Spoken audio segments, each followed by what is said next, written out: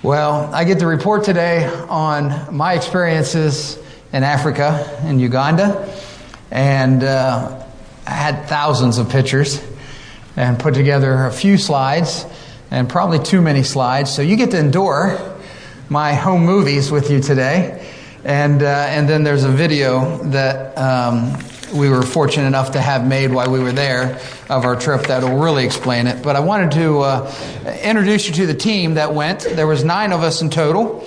I had the opportunity to go to Africa with my daughter, which was such a joy, Megan, and then my sister, who works for Samaritan's Feet, the organization we went with. My sister is the one right in front of me. And she was the leader of the group and very gifted at dealing with many different personalities and keeping everything running smoothly. So then, I knew, of course, those 2, but the other 6 were strangers, at least to me. Everybody kind of came in pairs. So I just kind of want to give a little shout out to the other people on the team. Jessica Bunch is the young girl in the front on the very left.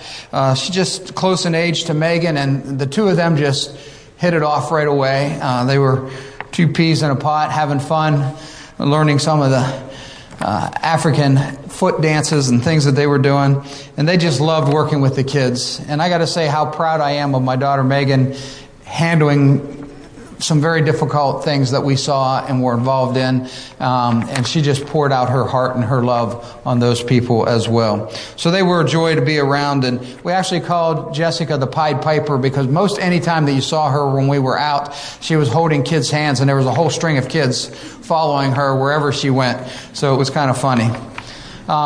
Next to her is Cece Mealand. She was just wonderful to be around. She had a heart to serve for sure. And she kind of played mom, especially to the boys in the back. So she had a great endeavor for her trip. The boy in the back in the middle is William Mealand. He's her daughter, her son. Is that being recorded?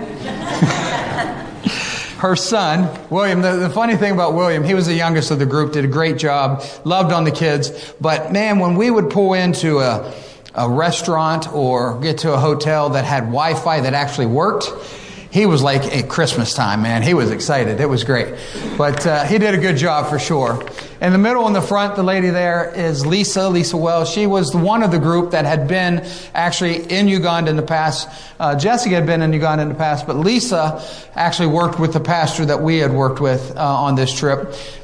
She had gone with Samaritan's Feet a year before, and was really touched by him, and actually brought books back this time and organized to get a library, starts of a library hooked up for the school there. And she just really has a heart to see these kids' lives improved. And then the 2 guys in the back left is Grant Hurd. He was just a fantastic young man. He just wants to serve God, however God would have in his life in some way, and he had such a tender heart for people. He's so full of life, he kind of reminds me of my son Alex, for those of you who know him. So he made it fun to be there for sure. And I will not be surprised at some point to hear that he's in full-time ministry for the Lord. He is that kind of a spirit to him. And then the last guy in the back on the right there is Justin Garton. He and Grant have been friends for a long time, went to college together. Justin just had a maturity about him, but he was a cut-up at the same time. He liked to be the prankster of the group. But he was very smart. He worked very hard. And he was such a giver, and he didn't want people to know he was giving. He had a spiritual maturity and a concern for God. And he's a young man that I think you can tell just from my words that I think very highly of. Well, I knew going it would be hard to work so closely with children with such great needs.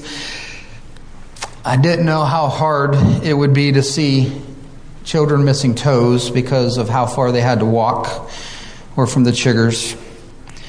No, most of them not having shoes to do that. Many with nothing to eat.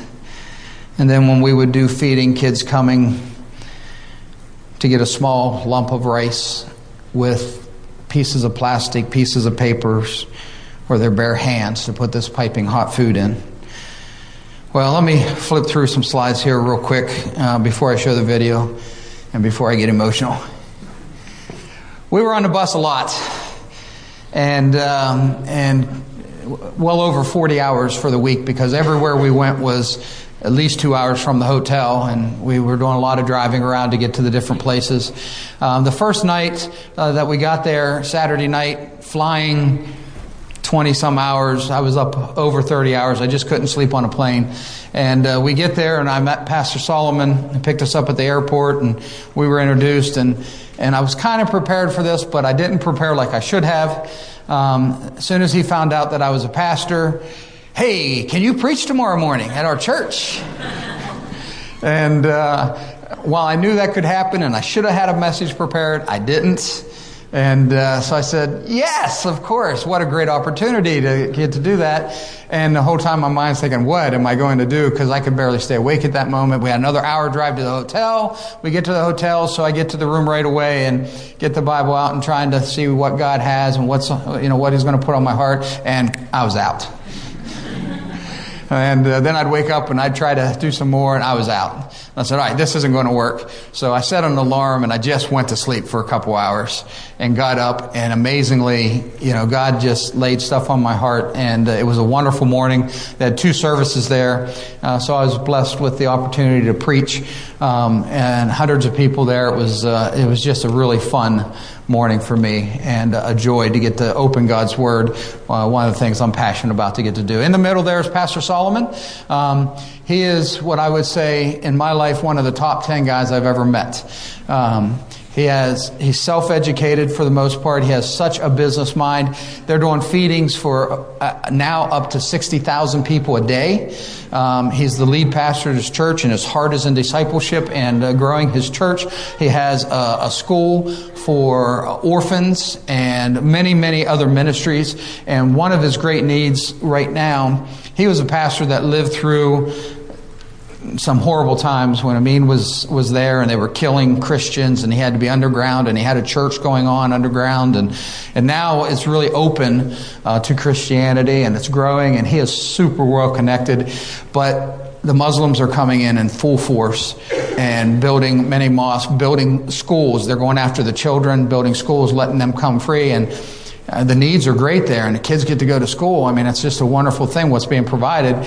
So his goal is a TV program that they have, because TV is becoming a huge thing now. Phones, everybody has phones. Now everybody's getting TVs there. And we know what influence TV has in our society. So he has a real passion to have God's Word, a good production of His Word on TV. And we talked through how some of that would be. So anyway, just an amazing guy. But a lot of this, of course, was about the children, getting to wash their feet, put shoes on their feet, do different things that we did for them. And the video will show this a lot better, but I wanted to just have a few highlights of some of the kids. This was King Solomon's school, where Pastor Solomon actually, his church is at. And, some of these kids actually had shoes, which they were blessed, but you can see most of them were not in very good shape. And the kids just loved being around us. We had a lot of fun together as a group. The group bonded very well. And this is Vinny, and he was proud of his Baltimore Ravens shirt, so I figured he can't be too smart. But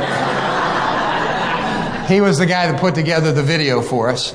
And you'll get to see that in a minute, and working for the TV side. Did I mention we were on the bus a lot? So we got to know each other very well through many hours on the bus communicating. And we were heading to the refugee camp, and here were all these baboons just on the road. And there was a whole bunch of them. And of course, you can see the little baby on the back. And I'm pretty sure that's Dad, because every time a car would go by or get close, man, he would rear up and start swatting at the cars. And I'm thinking, well, just get off the road, buddy. But he figured he owned it. So we get to Ramanja at the refugee settlement, and this is right on the border of the Congo, and it's just an amazing area. This is a school classroom. No chairs, no tables in this area. There are just 150 or more children per classroom, per one teacher, sitting on a dirt floor. Some of them had concrete. They were building some buildings. Very little. And the way that they would get kids from the refugee camp to come to school is if you went to school, you got a little bit of food that day. So a great way to encourage them to come and do some education to change some. This is the pot of food that we got to help serve and make that day. And then they would line up, and most of them didn't have anything to put the food on. And it was just piping hot, and it was a blessing to get to do, but very difficult at the same time. And then we did shoes there. And there was multiple classrooms, and, we picked 3.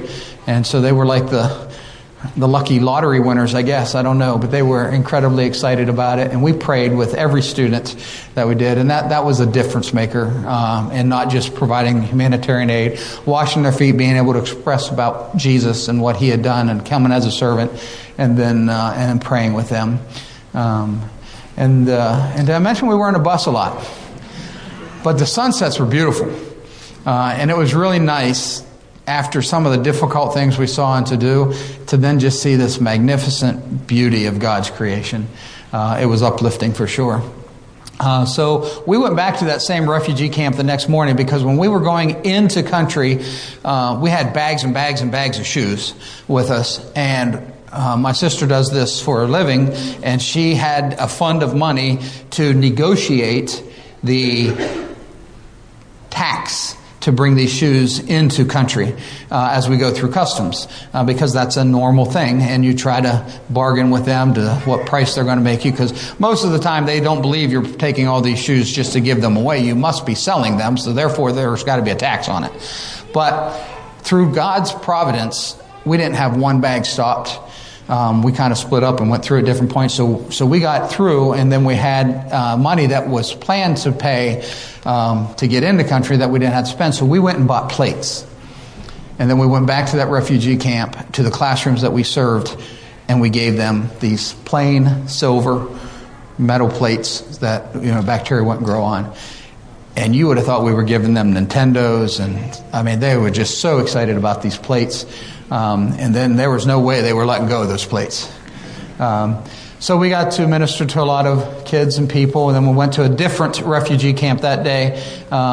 This is actually a newer camp that they just opened up, and they have uniforms that they give the kids as they come. And we did the same thing there with feeding. We just fed straight out of boxes, and then put shoes on kids' feet.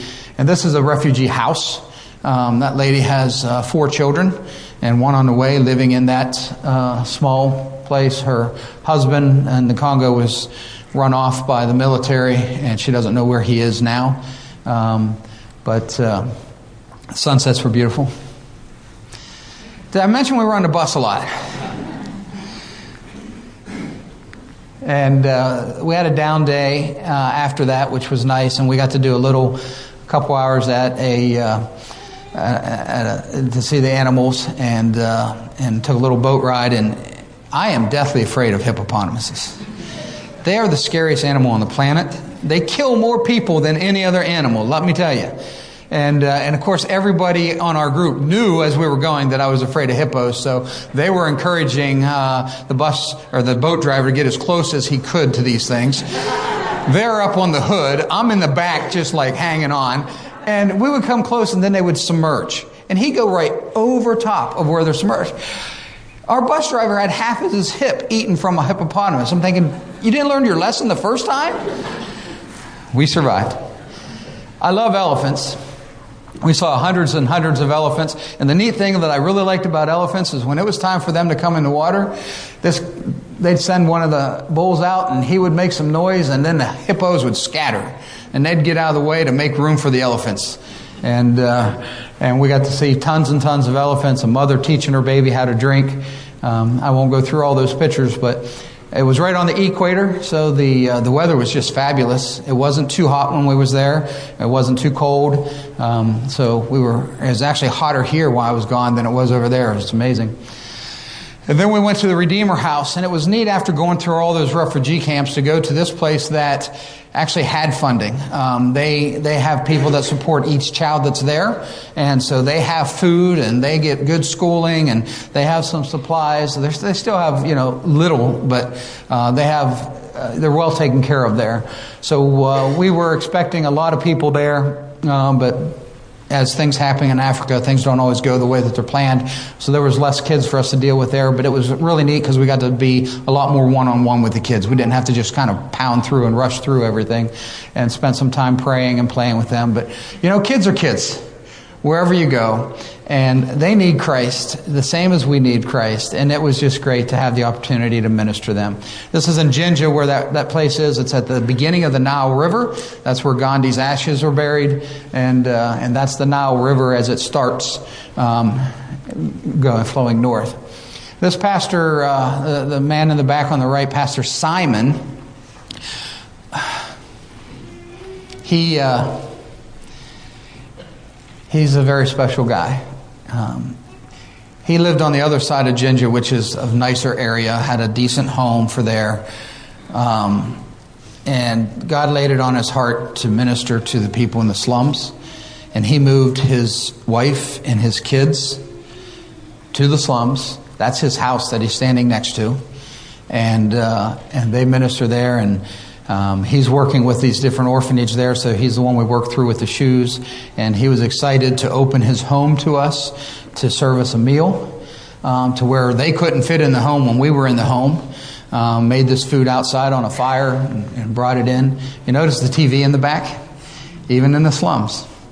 But they didn't have very much else. And of course, we tried to be as careful as we could about if we didn't peel it, and we didn't boil it, we didn't want to eat it, but we didn't want to be offensive here, and we figured the consequences would be well worth this contact that we had with this pastor. So we had a lot of fun on the trip. I'll stop with that slide, and we're going to just take 10 minutes here and watch a video that will really explain the trip to us.